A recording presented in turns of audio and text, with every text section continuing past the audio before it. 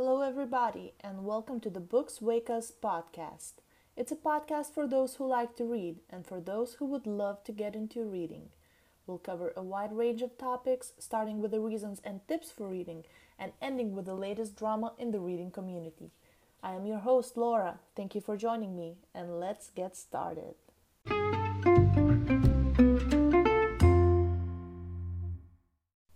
Thank you for tuning in to the first episode of Books Wake Us.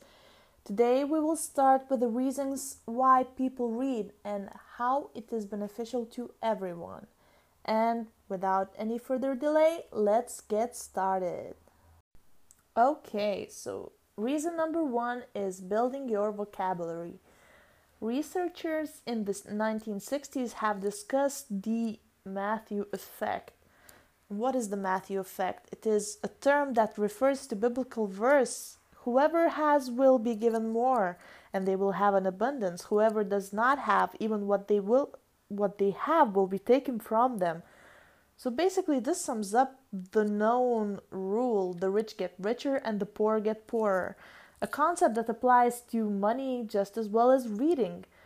And researchers have actually found that students who read books regularly, beginning at a young age, gradually develop large vocabularies, and vocabulary size can influence many areas of your life, from scores on tests to college admissions and job opportunities. And actually, a 2019 poll conducted by Cengage showed that 69% of employers are looking to hire people with soft skills who are able to communicate effectively.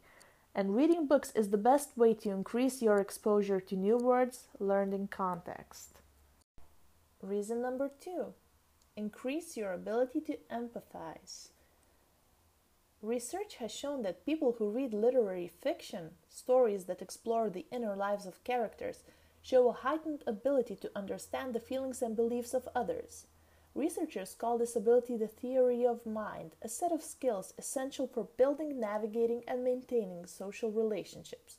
And while a single session of reading literary fiction isn't likely to spark this feeling, research shows that long-term fiction readers do tend to have a better developed theory of mind. Reason number three, helps prevent age-related cognitive decline. The National Institute on Aging recommends reading books and magazines as a way of keeping your mind engaged as you grow older. And although research hasn't proven conclusively that reading books prevents diseases like Alzheimer's, studies show that seniors who read and solve math problems every day maintain and improve their cognitive functioning. And the earlier you start, the better. A 2013 study conducted by Rush University Medical Center found that people who've engaged in mentally stimulating activities all their lives were less likely to develop the plaques, lesions, and tau protein tangles found in the brains of people with dementia. Reduces stress. In 2009, a group of researchers measured the effects of yoga, humor, and reading on the stress levels of students. And the study found that 30 minutes of reading lowered blood pressure, heart rate, and feelings of psychological distress just as effectively as yoga and humor did. And the authors concluded that since time constraints are one of the most frequently cited reasons for high stress levels reported by health science students, 30 minutes of one of these techniques can be easily incorporated into their schedule without diverting a large amount of time from their studies. It prepares you for a good night's rest. Doctors at the Mayo Clinic suggest reading as part of a regular sleep routine. For best results, you may want to choose a print book rather than reading on a screen, since the light emitted by your device could keep you awake. And doctors also recommend that you read somewhere other than your bedroom if you have trouble falling asleep. Reading can help you to alleviate depression symptoms. British philosopher Sir Roger Scruton once wrote, "Consolation from imaginary things is not an imaginary consolation," and people with depression often feel isolated and estranged from everyone else. And that's a feeling books can sometimes lessen. Reading fiction can allow you to temporarily escape your own world and become swept up in the imagined experiences of the characters.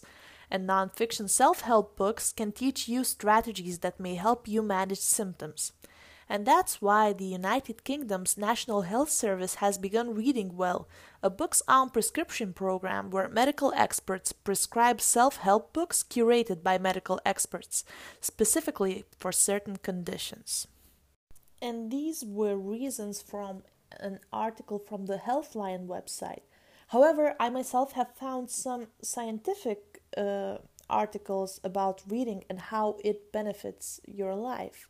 So, for example, if you want to live longer, you should definitely pick up reading, as the recent Yale University study concluded that people who read books live 23 months longer than non-readers. And reading works as a cognitive mediator and leads to a greater chance of survival. However, if you choose to read newspapers, you would be living a little bit longer. However, it seems that reading books is the most efficient way to increase your life expectancy. Studies also show that the environment you grew up in is very important, as growing up with a library may boost your adult literacy, numeracy, and technological problem solving. Reading is a very important skill and it can definitely help you to improve your life. And if you ever wonder, should you pick up a physical book or an e-book, Singer and Alexander's study from 2017 suggests that it is easier to take in information from paper than from any of the screens. And perhaps I should add a few ideas by myself. I read books as a way to gain more knowledge. I think that reading really can help you to improve yourself and you can become the smartest person alive. The most successful people read 24 books a year at least, and that makes them the most successful, I guess. Books can also keep you entertained, and you could gain such culturally shared knowledge that perhaps is not really available to you through your immediate relatives or friends. But I am really interested in why are you reading? What motivates you to read? Thank you for tuning in, and I hope I see you next time. Read more!